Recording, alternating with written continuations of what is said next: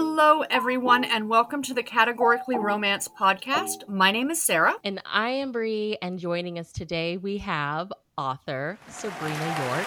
Welcome to the podcast, ma'am. Please tell us how you're doing and how your 2021 is going. Okay, let's skip that question. Next. Let's skip that question. But no, it's been a little rough. It's been a little rough. I think a lot of people feel the same way. So yeah, you want to start over? Mm-hmm. It's like that says a lot without saying anything at all, doesn't it? Yeah. Okay. I was just chatting with a friend today. I was like, this is like the longest. It's like the longest summer ever, and I don't know. It's just like I'm ready for a new beginning. Like let's do 2020. We won't get to anything else if I start telling you about my day. No. All right, Sarah, you want to kick us off with icebreakers? Absolutely. If you came with a warning label, what would it say? I think it would say caution. Work in progress. I just don't want to get into it. I'm not done. I'm still working on it. So that would be mostly I think we could all use that as a warning label. Yeah, but it's not to warn people so much as to inform them. Yeah, like don't blame me. I'm not done yet. I'm working on it. Where would you spend all your time if you could? I love to travel. So I'd be all over. If I could. Okay, that's the key word there. If I could. Word. I would be all over. I'd be everywhere. I'd be traveling. I would go to Antarctica. I would go to Tibet. I would go to, I don't know, Kansas City. All those awesome places. I would just go and travel. Yeah. And eat. If you now had 25 hours in a day, what would you do with the extra hour? Sleep. I don't even need more time for that one. Yeah. Oh, I'm a napper. What's one thing you find yourself nostalgic for? Oh, actually, I'll be serious. My mom has passed, and I'm really nostalgic for Christmas with the whole family. And Mom would she'd make Christmas tree cookies, and then before we put them in the oven, we would drill a hole at the top. So when the cookies came out, we'd decorate them and then thread them with yarn and put them all over the tree. And by Christmas, we had a basset hound. So by Christmas, there was nothing on the lower rung because the basset hound could reach it. And then there was nothing on the middle rung because my sister and I could reach it. So we only had cookies at the very tippy top of the tree. But we had a lot of yarn in between the sofa cushions. And 2020's Christmas was rough. Yeah. I think for a lot of people. I lost my dad in January last year, so I know what you mean. Celebrating that first Christmas, it's hard. It doesn't matter how old you are. Well, yeah, and I think because it's been several years, and it's still the same. It's still like, gosh, I wish she was here. I wish she was cooking the roast instead of me. And I know. I wish she was here and we could hear her voice again. So, yeah. Something happens and you still want to tell her about it, right? Oh, yeah. But I believe that she's, we're still connected and, we're able to communicate with each other. So absolutely. What is one food you can't live without? My favorite food in the world is peanut butter, which is great because on my food app, it comes up as an A, depending on how much I have. If you have a whole jar, it's not an A, it's an F. But yeah, peanut butter. Love it. Yeah, I'll eat it with a spoon. What was your first job? So, yes. Oh no, this is not interesting. But I actually worked at a beach. I'm an Army brat, so we had a beach and a pool on the base that we were living on, and so my first job was to go up and down the beach with the plastic bag and pick up all the garbage, including the dirty diapers and the buried dirty diapers and all of this stuff. Then I got promoted to sitting at the front gate and checking IDs. So I was a success. Nice. As a beach cleaner upper, I guess, because I got promoted. I'm so sad. I'm still not working. So we love romance origin stories. How did you become a romance reader? I think it was my older sister. She is like a year and a half older than me. And I think she handed me a book and she says, you might like this. And I read it and I was like, oh my God, I'm a woman now.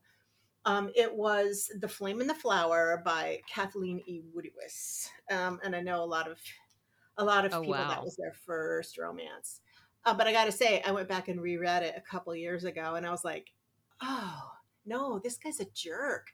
Why does she like him? So it's funny how through time our archetypes for heroes really shift with cultural thought. So yeah, but that was my first romance. Has writing always been a passion of yours? Yeah, as long as I can remember, because when I was in preschool, they told my mom I probably would never learn how to read and write because I'm dyslexic, just really, really dyslexic. And of course, my mom, being my mom, was like, the hell. So she was already reading to us every night, but she continued that. And then she started reading one chapter a night as a form of torture. I don't know. It felt like torture. One chapter a night, and that would be it. So I got really frustrated and I decided I'm going to learn how to read better so I can read books on my own. And so after that happened, then her problem was the flashlight under the covers. Yeah. So I just decided if somebody's going to tell me I can't do it, then I'm going to do it if I want to do it. And I loved books and I loved stories and ideas and fantasies. I was always making things up in my head. And I'm like, yeah, I'm going to write. I'm going to be a writer. So at what point in your life did you realize you wanted to pursue writing professionally? That was in the 6th grade. In the 6th grade, I won a contest. Wow. Yeah, okay. yeah. Wow. Well, yeah, because like I told you before, I like attention. So in the 6th grade, I won an essay contest. And I was like, ta-da! And I don't want to brag, but I won $25 savings bond. So it was a pretty big haul for a 6th grader. And then I thought, people are going to give me money for doing this. I'm already good at it. I might as well just be an author or be a yeah. And plus I love the story. Yeah. I love writing stories. I'm sold. Career path is set. That's right. If this beach picker upper thing doesn't work. Love it. Can you share with us what your publishing journey was like? Well, a lot like most things, it was absolutely not what I thought it was going to be. Every time I thought it would turn left, it turned right. And I thought for sure I had publication in the bag. I don't know how many times. And I joke with my friends, like, gosh, I think I have a curse on me, because it seems like every editor or agent who really likes my work suddenly gets pregnant or leaves the company or marries some dude. It's like, or goes back to school. And so anytime anyone was interested in anything that I wrote, they would disappear from the universe. And so, yeah, it was one of those things where I felt like I was chasing it a long time. Probably, oh gosh, I don't know. Let's see. Maybe even close to 10 or 11 years. Writing, we call it practicing. Wow. practice books. And I wrote all kinds of stuff. I mean, and I was just like, well, whatever hits first, that's where I go.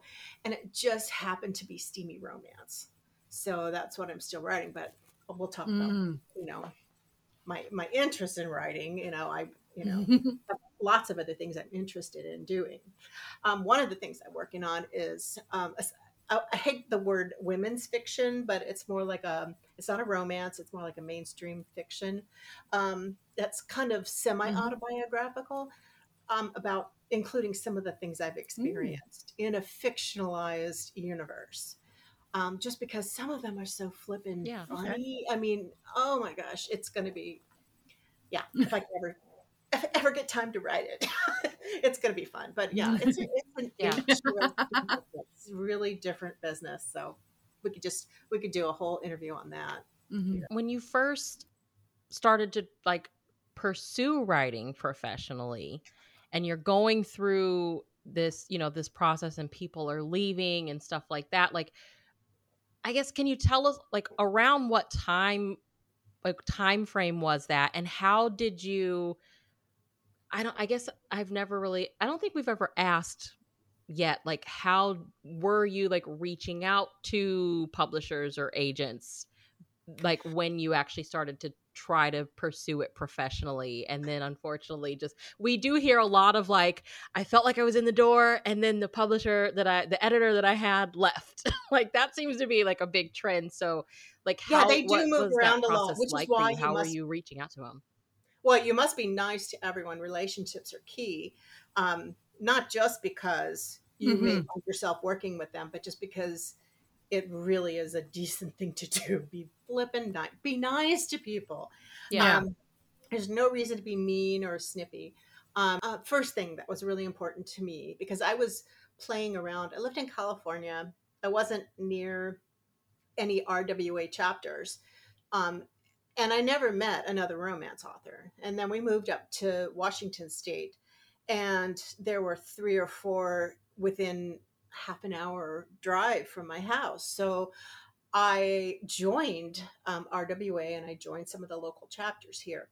And if anybody is wondering, how do you get published or how do you perfect your art, you join a group like that, because it was a group of 50 or more extremely supportive women and men who write romance, and we take care of each other. We're like a family. So I know we were, all my friends and I were going to conferences. That's another key. If you want to pitch to an editor or an agent, that face to face is huge. It's so much, because you're pitching, she's seeing it from a person, not a piece of paper. So that's the kind of things we were doing now. Back then, and this was, probably started around 2001, really seriously trying to get published. But back then, we were still mailing in manuscripts, which was very expensive. And, there was no digital market, Amazon hadn't opened that up. So everything that we did had to be done via mail or at a conference. So that was really critical in meeting editors and agents. It didn't mean you weren't going to get a response back, or you were going to get it back positively. So it really is, it's a fight, but it's a fight.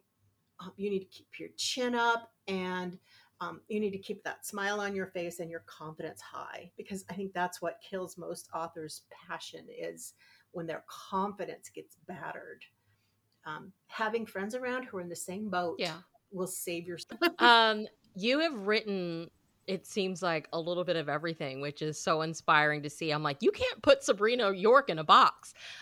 You've written historicals, contemporaries, cowboy romances, and even a couple of fantasy romance titles. So can you take us through how writing romances in these different subgenres came to be for you? Well, I always read all kinds of books. I really love Piers Anthony, and there's so many others. I can't remember their names, but I also love to read historical fiction and things like that. And I think what that did in my brain was it kind of it connected all these different concepts and ideas, so I can extrapolate. So, like you say, with romance, I mean, I do contemporary and historical. I do seals. I do, cowboys. I think we said cowboys. I do all of those things, but it goes beyond that. I've also written a sci-fi that I think, well, I can't say that, but I've written a sci-fi, and I have like 20 fantasy books like in progress somewhere along the way, of women's fiction, which I love to write those with my snarky attitude. So yeah, I think the boredom, I don't want to say boredom, because it's not boredom, but it's almost like I want to have a little taste of lots of flavors. I want to fill my life with all kinds of things. Like if somebody said to me, you can only watch cowboy movies for the rest of your life, I think most people would be kind of, I don't want to just watch cow. I like them, but so it's kind of the same thing for me. It's like, I want to like fill my soul with all these different flavors, and they all feel differently to me. Well, it's very similar to being a reader. You know, we as readers, we read I read historical fiction, historical romance, contemporaries. I read a fantasy the other day. I can't imagine like making your career saying I'm only going to write these kind of books. Yeah. So, a lot of people do. I think that's pretty awesome. You look at your bibliography and it's like, yeah, wow, you don't have to, I think that to me, seeing what writers do, it just is so fascinating and it's so inspiring, but it's also like, it kind of feels like sometimes you have to figure out your lane and kind of stay in it. Like, oh, I'm good at this, so this is what I'm going to do. But it's like, writers are also readers. And if you love a thing, you're going to have that inspiration. Like, I want to try to write a paranormal romance. And it's like, you seem like you're that author that's like, well, that's what I'm going to do. So yeah, exactly. And I will do it well. Another part of that is, it really is about your craft. Have you paid your dues? Have you done your work? Typically, after 10,000 hours, which is about 5 years, you get to the point of some fluidity in your writing and, your voice, all of these other things. What is really hard is the editing side, but we'll just skip over that for now. It's very unpleasant. Let's chat your newest series, the Sterling Ranch series, which is part of Harlequin's special edition line. In your Dear Reader letter in Book 1, you share that writing for Harlequin has always been a dream of yours. What was your journey to becoming published with Harlequin like? For me, as I said before, everything is about relationships. And I was very active in my RWA local chapter, GSRWA. We had a big conference every year, and I was on the board of directors as well as the conference committee, and for a couple of years I was the conference chair. So extremely active with this group. And they had we had every February we have a free event for members, and this particular year they brought in a couple of Harlequin editors, and one of those editors was Susie Littman. And so I met her because I wanted to ask her. I was really interested in having like a film developer at our conference for people to pitch to. And I'd heard, my agent told me that she had a friend who was working, for a filmmaker.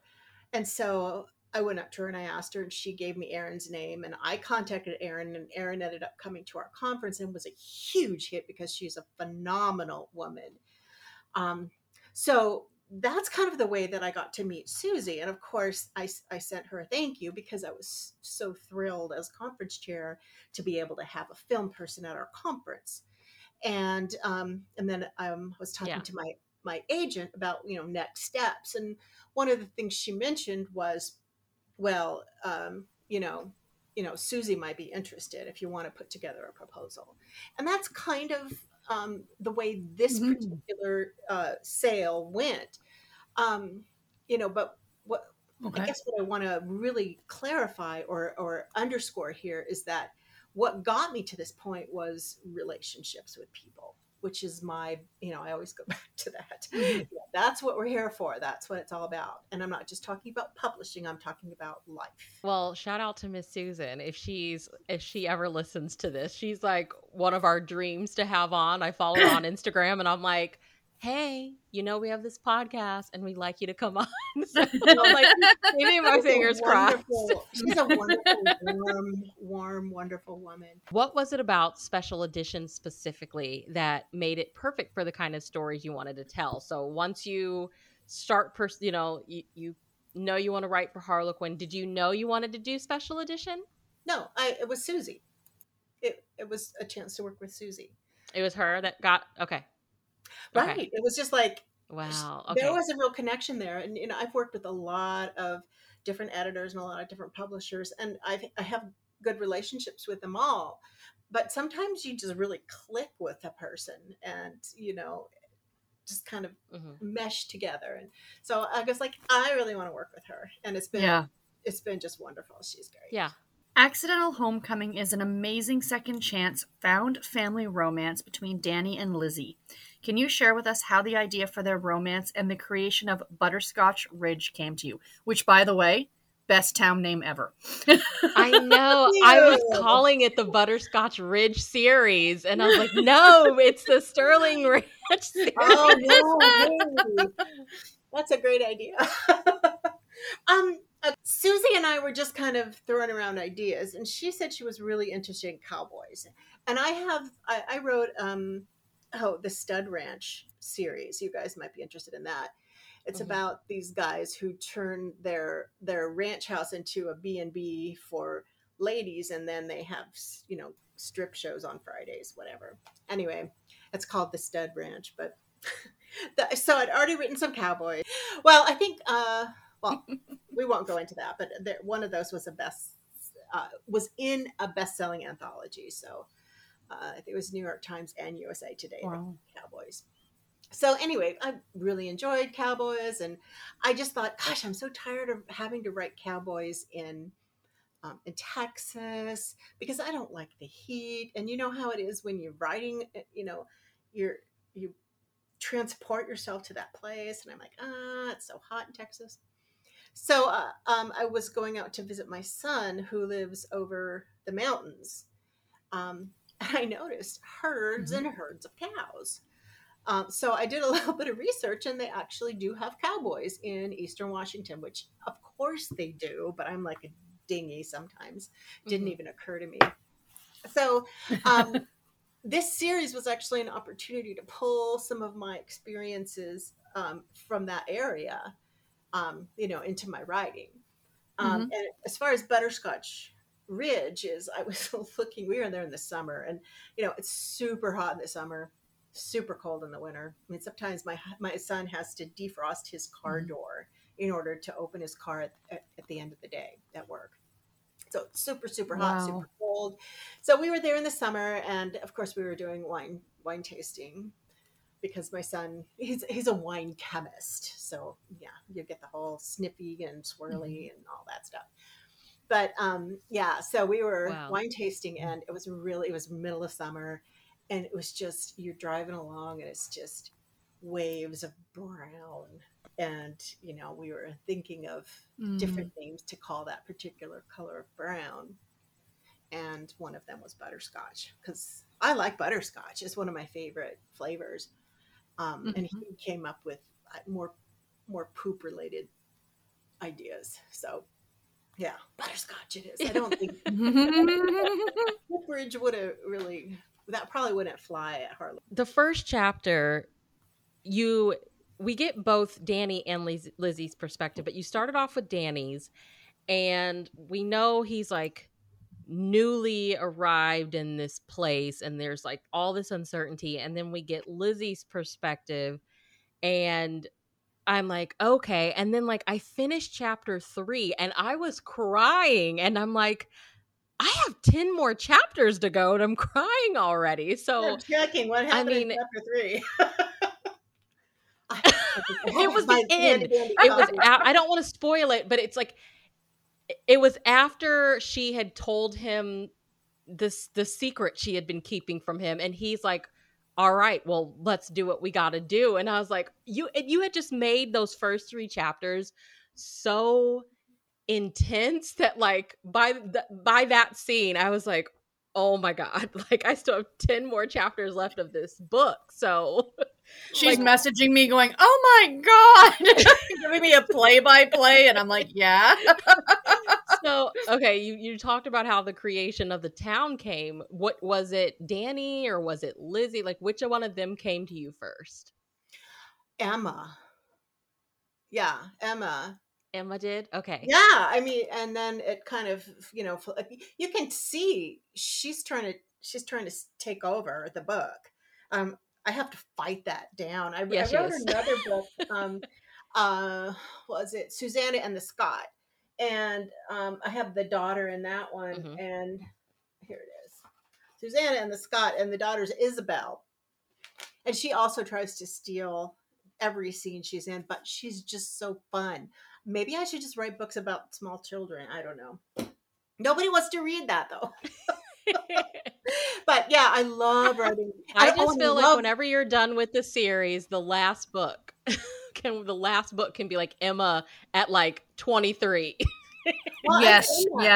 I did that with Isabel. Isabel got her story in another book, and yeah, so that's super fun. But Isabel was a hellion. I mean, she started fires and blew up castles and stuff. And what can you do to make that girl palatable for an 18, 19-year-old when she's that independent? You have to kind of really rework your thinking. So, but they're fun, and I love writing old grandmas with a cane that like either whacks people or trips them on purpose. Those are my regencies. Yeah. Lady Danbury from Bridgerton. I love that so much. Yeah. She's good. Yeah, but I love Julia Quinn, by the way. She's one. Yeah, and it was, I really love that you took this well-known trope, like everybody loves found family, but it was like legitimate found family just all across the spectrum. So can you talk a little bit about like taking these tropes we all know and love and like giving them this fresh perspective? Well, I don't really know what I do or how I do it, but one of the things I like to call it is deep POV. If I'm in like super immersed in them, in their skin, you start thinking, what would he do? What would he say? What does it feel like? And, and then as an author, I have to disengage and then, shoot back up and see the big picture and see, what the big picture is, what's happening here. And a lot of times we have to go back and rearrange timing, or some scenes have to be pulled out or new scenes put in, or like at the book that I just finished editing, I mean, I basically just dismantled it and then kind of rebuilt it block by block while editing as I went. So No, I love that you said Emma came to you first, because she really was like the heart of the story. And I think especially with Danny, because he never knew his father and his mom was not a good person. But then he meets Emma and he's so nervous, and all she says is like, do you like ice cream? And he's like, yeah, but I don't think I could eat it like all day every day. And it just felt like that scene was her showing him like, being a parent is easy. Like, sorry, you didn't have the best of luck, but like, it's not, you're literally just going to wing it and you'll be okay. And I sometimes kids in books and romances are like really snotty and hard to read, but then you have Emma's, and she really was just like the heart of the story. I loved it. Yeah, thank you. The next book, Recipe for a Homecoming, is Mark Sterling's book, the brother of Danny from book 1. Is there anything about his book that you can share with us? Other than the fact that it's coming out of my birthday. Happy birthday. Happy birthday. Recipe for a Homecoming basically is kind of about a baker. And she's like me, an army brat. And she's been all around the world, but every summer her parents would bring her back to spend the summer with grandma in Butterscotch Ridge. So she knows the Sterling boys. They were real close friends. They used to romp around together as kids. And Mark even kissed her one time, but they were so young. They were like 15, 16 years old. And then right after that summer, her parents got a divorce and she wasn't able to come back again. So Mark has never seen her again, even though he had a real huge crush on her. And he's like the Lothario of town. He can't find a woman that makes him happy, and he's dating everybody. And so when she comes back, he's like, he knows she got married, right? He knows she got married. So he's like, when Mark hears she's coming back, he's kind of doesn't want to see her because he knows she's married. And then when they finally meet, she tells him that she's divorced. But what she doesn't tell him is that her marriage had been very abusive. And so, for the first part of the book, she makes it very clear to him that she's really not interested in romance, and she is just looking for friends.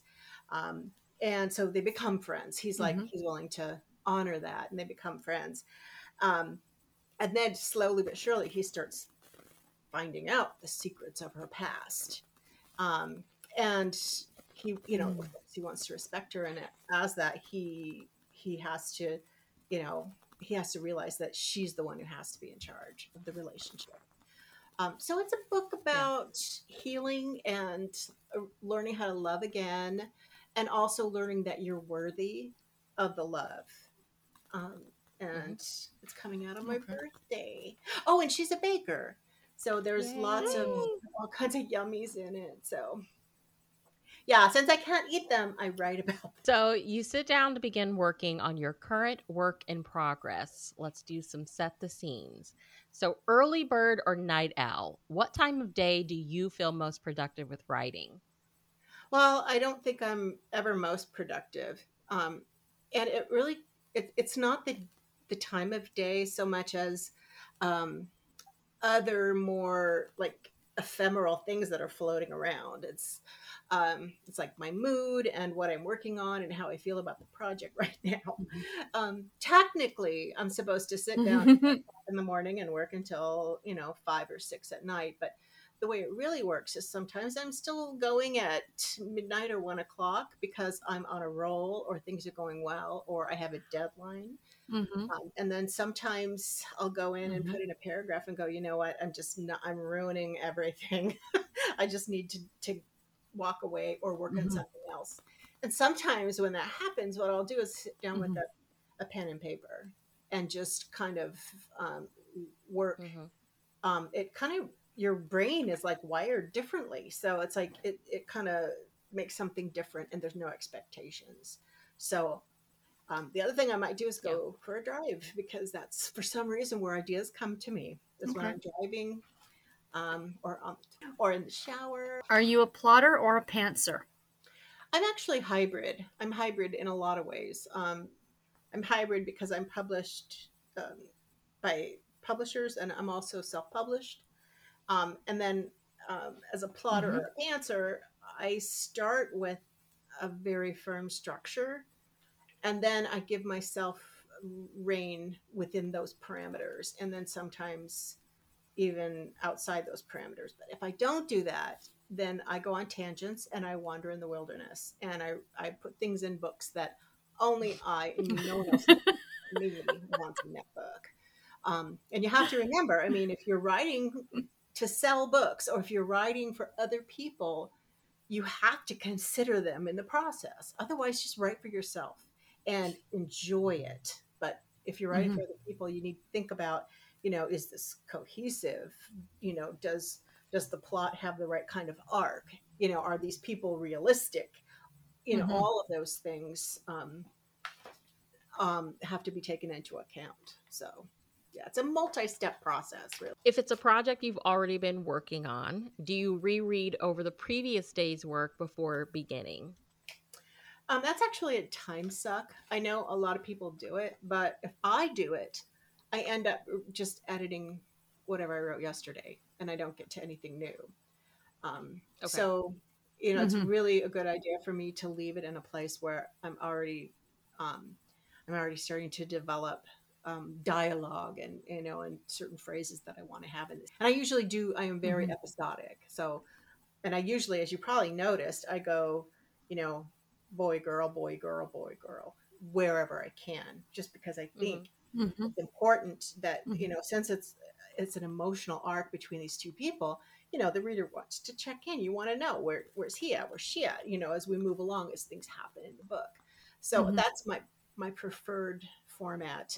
Sometimes, I have to do two in a row. Are there any necessities you need around you while writing? Well, I must have water. I usually have a fan blowing on me at all times, just so I can have that Fabio look, with my hair. And then also, I like to have classical music playing, simply because there's no words, and I like classical music. But also, yes. if I put on, 60s or anything like that, then I want to sing along, and I can't sing and write at the same time. I might have been able to at one point, but not anymore. Do you set daily writing goals? I should, but I really don't. I do try to track my writing, or I have in the past. Right now, the last couple of years, I'm like, meh, whatever. As long as I get it done. It's not like I have a lot of things competing for my time right now. Although, it can be crazy, but for the most part, it's just me and the dogs, in a room, and I'm typing. Are there any specific programs you use to write? I've tried, a whole bunch of, fancy ones, and I just always come back to Word. It just makes sense to me, the way things are. My big irritation in life is that they keep upgrading and changing things. So it used to do this, but it doesn't do it anymore unless you do this. And then, it's like, stop it. Things are good. You don't have to upgrade things. You don't need to do it anymore. They don't listen. They live across the street. I'm in Microsoft country, but they don't listen to me. Just nope. So let's do some backlist questions. Which book from your backlist do you remember making you laugh the most while you were writing it? So we talked about the kids in my books, and I think the one that was the most fun was Heartbreak on a Stick. And my hero, it's a contemporary, and my hero is a movie star. And he was born and raised in a small town in Washington State, and he's the movie he's promoting is called The Homecoming or something. So his producer thought it would be a good idea to do a promo event at his hometown. So they send him back home to this hometown that hated him. Well, they didn't hate him. His dad was the garbage man, and they were poor, and the rich fancy kids would make fun of him. And so he didn't have a lot of friends. He did have one friend. And of course, he will come back and meet her later, but they were in love in high school. And then he disappeared. And what she doesn't know is her dad, who is the mayor, told him, if you don't get out of town, I'm going to arrest you and your dad, and you'll never see her again. So he left to protect her, and anyway, blah, blah, blah. So it's a reunion romance with all that going on in the background, and his movie star friends, who I love. These people, they're great. And then Kiki. Kiki is Kiki is their daughter, but everyone in town, because it's a small town, thinks that Kiki is her aunt's daughter. Because when she moved back, they just didn't want to deal with the whole scandal thing, because dad used to be the mayor and all that. But so Kiki is very much like Isabel and wait one second. Too many books going on. Emma. So she's very much like Emma and Isabel in that she's got that little attitude thing going on. And here comes this guy, and he wants to impress her, and she's like, I don't know if I want anything to do with you yet. And so that one always made me laugh, called Heartbreak on a Stick. It's really Which book from your backlist was the toughest to write? The one I was working on at the time. Is there a book in your backlist that you feel readers have reached out to you about the most? Yeah, one that comes to mind is Parker's Passion. It's part of the Trist Island series. And I have had readers, they want to marry Parker. And I'm like, he really is a great guy. But Well, Parker and Kristen meet on Trist Island. She's psychic, and he was brutalized when he was a little boy. He was in a very bad situation where he was burned over most of his body by his father trying to kill him. And Kristen can sense his pain, and basically through the story of them coming together, she's healing him and he's healing her, because she can't physically touch people because it's too intense, but she can touch him. So they're just a perfect match together. And wow. I have a lot of readers. And of course, at the end of I'm not going to tell you what happens at the end of the book. I almost did. You almost got it out of me. But he is redeemed for being such an awesome guy. So a lot of people, they're like, Parker. I love Parker. He's just a wounded hero, and he deserves love. And you just want him. Yeah. You want to love him, and bring him to love. So yeah. Is there a book in your backlist that you feel taught you something about yourself as a writer? Well, my very first book that ever came out was Adam's Obsession. And it was a super steamy office romance. And it was my first book. It was my first editorial letter. It was the first edit that I ever had, professional edit that I'd ever seen. The first document that I opened and cried because it was read. And what it taught me was, get over yourself. This is a job. This is not a personal attack on you. Yeah. Everybody's working for one thing, and that's to make it the best book ever. If you can shove your ego out of the way, you can reach greater depths, in reaching the reader. You can put your soul into the book. But if your ego is in the book and shoving the soul out of the way, you're not going to have any soul in your book at all. Get your ego out of the way. Yeah. Yeah. Not an easy lesson to learn, but I think it's super important. And I'm really glad that I started to learn it. I'm not going to say that I'm done learning it because I'm still a work in progress. And an attention whore, but Which book from your backlist has a character or a scene that comes across your mind the most? Is it Parker, or is there another one? All right, so here's my problem.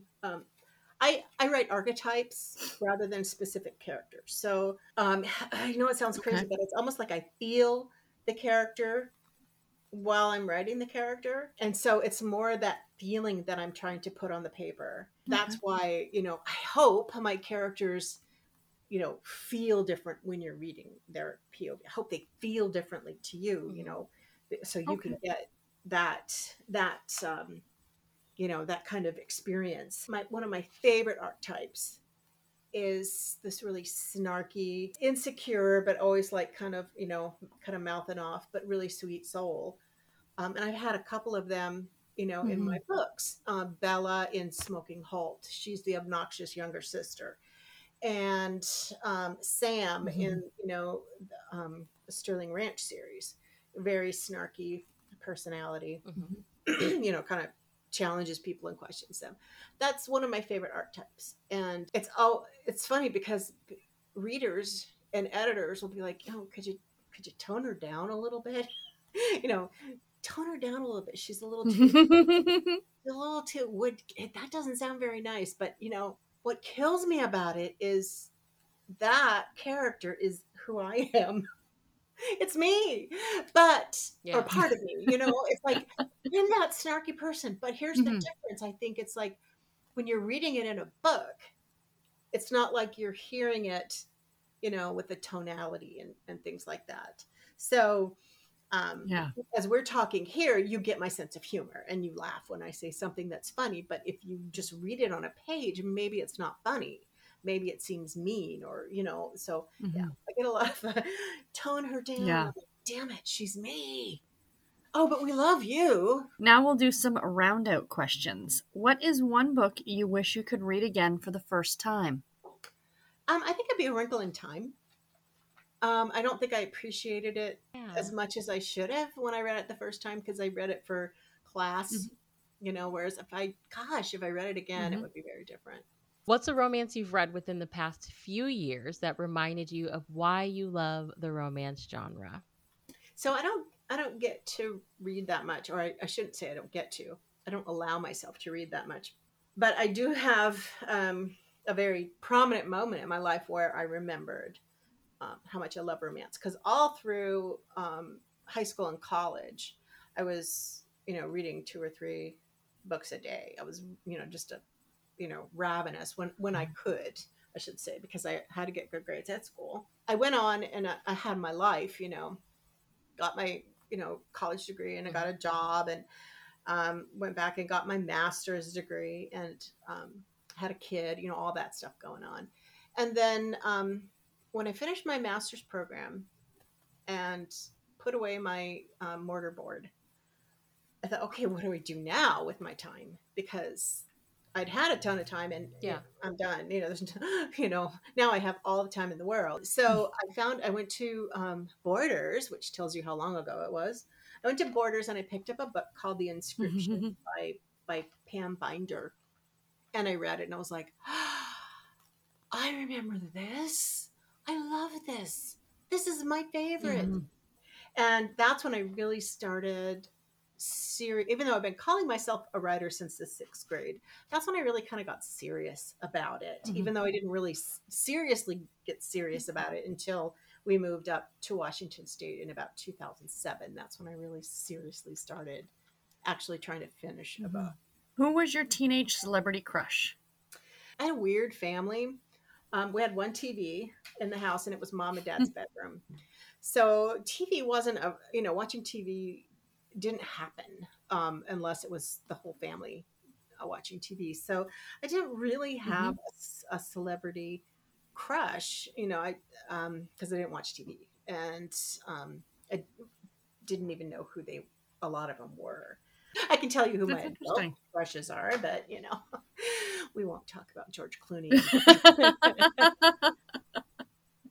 George Clooney, yes.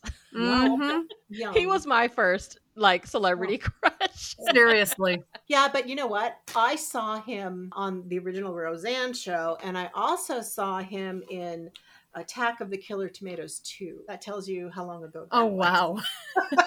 Yeah, he was still cute. Wow. He was like horrible. But I like his attitude, and I like that he cares about things that matter too. He's got more going on than just that just nice looking guy. Name one film you'll never stop watching. So my favorite film, Shawshank Redemption, is probably my all-time favorite because I love that the whole when things are terrible and then they turn around, it's like yes, and justice and the American way and all that stuff. Although he did have to crawl through a sewer, but anyway, that. And then I don't know why I love The Departed, but but I love that movie, and I will watch it whenever I can. And I don't know why, but I love it.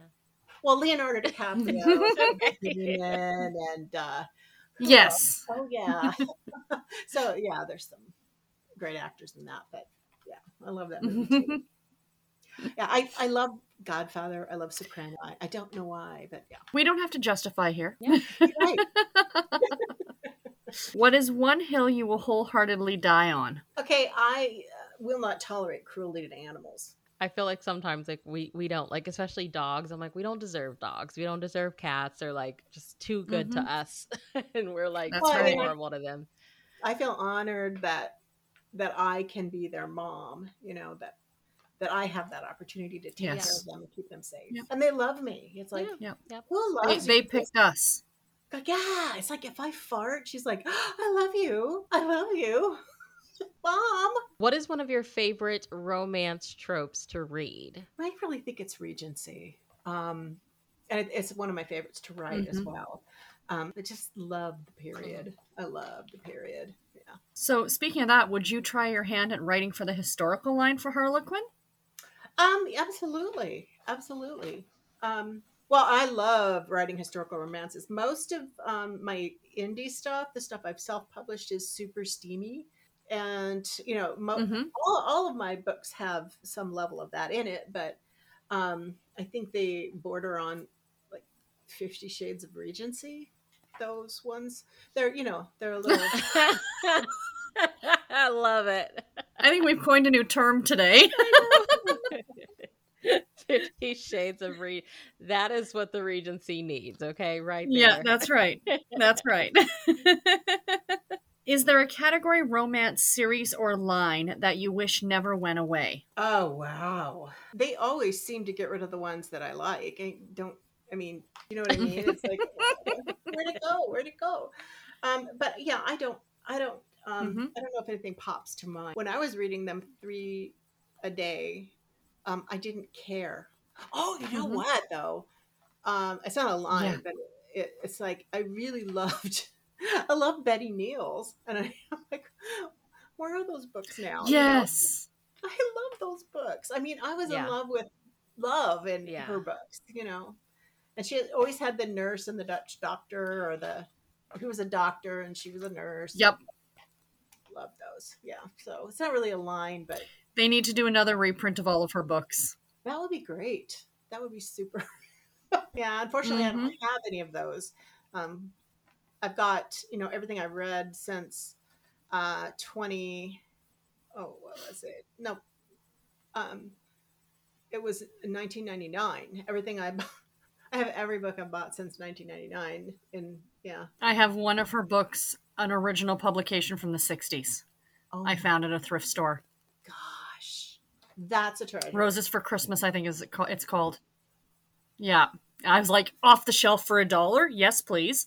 And see, my Hoopla has a lot of her stuff. Oh, really? The library system. So, well, I just love how everything was so gentle. It was gentle. Yes.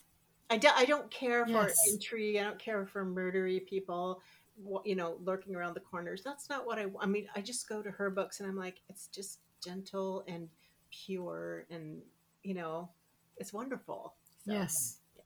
I miss that. Yeah. Mm-hmm. So what's been one of the toughest pieces of advice you've ever been given? Well, pick one. No, that's my answer. Pick one. Because I love to write everything, I love to write historical, I love to write contemporary.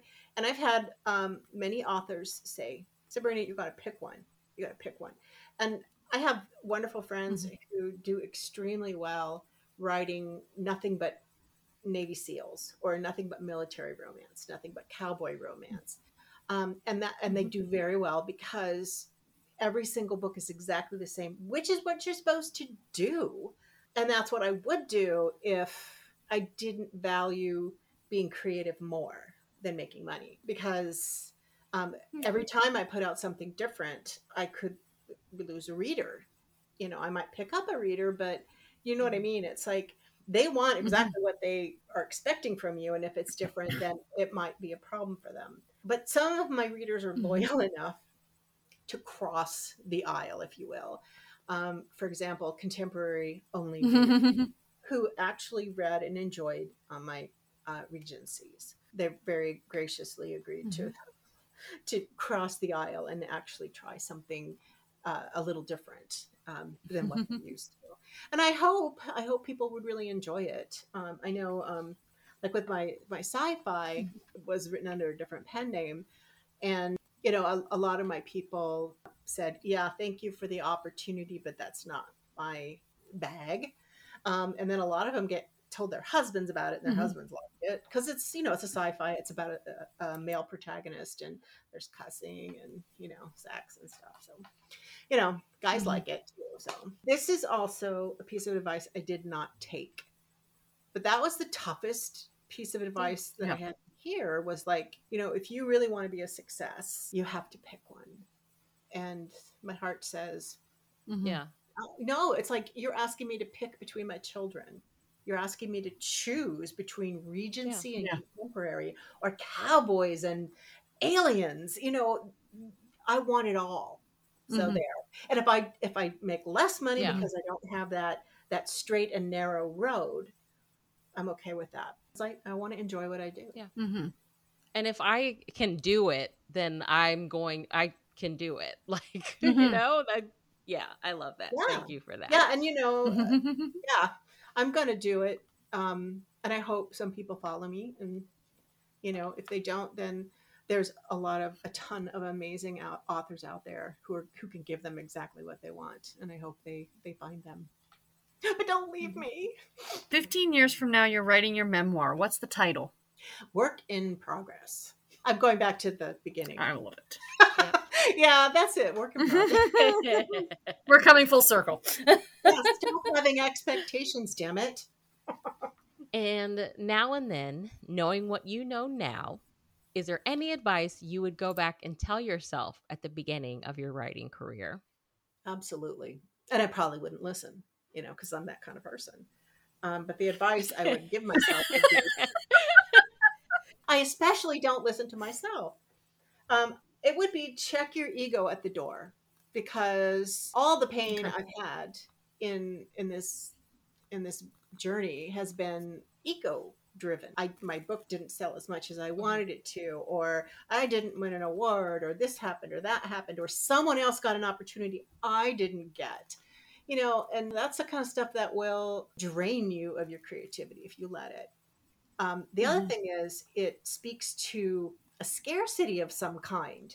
And I remind myself there is no scarcity. There's enough for everyone to be happy. And I have the readers that I have. Other authors, get a movie deal, or this happens or that happens. I need to be just as happy for them as if it were myself. And then I also get to enjoy their success. Otherwise, I'm punishing myself because they got something I didn't. And that's stupid. It's really stupid. Check the ego at the door. Quit worrying about what people think about you, and worry about what you do and enjoy doing it. I probably wouldn't listen. Besides Recipe for Homecoming, do you have anything else releasing that you can tell us about? In February, the third book in this series is coming out. And it's called The Marine's Reluctant Return. That's Luke. It'll be Luke's story. Okay, I was about to say, I was wondering, I'm like, is it Luke? Okay, it's Luke. Yeah, and it's actually going to be the last one in the series, unless they request more books. But Luke is he's a wounded warrior. And in addition to that, and see if you can guess where I got this idea from. He's always had a sense of inferiority because he's dyslexic, and always felt like he wasn't quite as good as everybody else because of the way people treated him. And so that speaks to me a lot. I want to explore how this feels for him and the child in the book, because when he steps into this world, Crystal, his old friend, is his good friend, has a son that's struggling with dyslexia. And so part of the story is Luke helping Jack learn how to deal with this, rather than starting fights and starting fires and getting in trouble and stuff.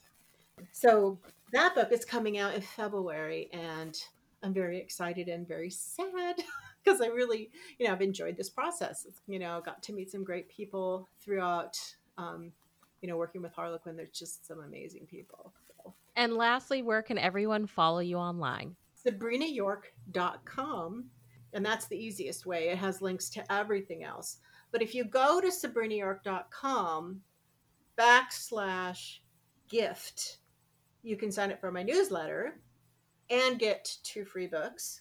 They're sample books. So you would get a Rebound, which is the first book in the Trist Island series.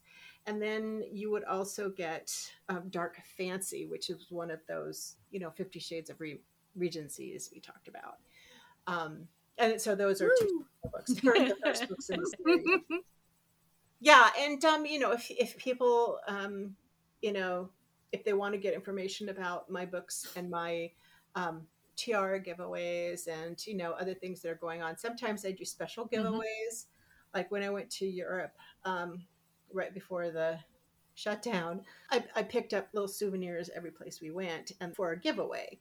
So the winner got all of these souvenirs and tchotchkes from all over the Mediterranean, as well as their tiara. So I'll do fun stuff like that. So if you want to keep up to date on that, you might want to send a letter. But the best way to do it is to also get those 2 free books. You can, you can sign up other ways too. But if you want to try out those books, give me a shot and see what you think. So that's SabrinaYork.com. And then while you're on there, you can also look for current giveaways, because I always have at least one giveaway going. I think I might have 2 right now. I think I'm giving away a signed copy of book 2, Recipe for Homecoming. Yeah. And I'm also giving away a tiara for the release day. So I always have something going on. It's a lot of fun. Not so many conferences anymore, but lots of giveaways. Thank you so much for chatting with us today. It has truly been an honor to get to know you. And I mean, it's just been so much fun. So thank you. And for our listeners, make sure you check the show notes. We will have a link to Sabrina's website, along with a specific link that you can click to sign up for her newsletter. And yes, she is always doing a giveaway. Like, I was reading your blog and I'm like, she's always giving something away. It's just it's like, she doesn't have to do that, but you do. And that's just so nice to see. Yeah. So, and we will also leave links to where you can buy the first 2 books in, I'm calling it the Butterscotch Ridge series, but it is actually the Sterling Ranch series. So keep a lookout for book 2. If you have not read book 1, Danny and Lizzie's Romance, you have to do it. And I mean, Emma does steal the show. So we'll just say Emma's book number 1. Yep. It'll be listed down below. So make sure you check the show notes. And Sarah and I will chat with you guys in our next episode. Have a lovely day, everybody.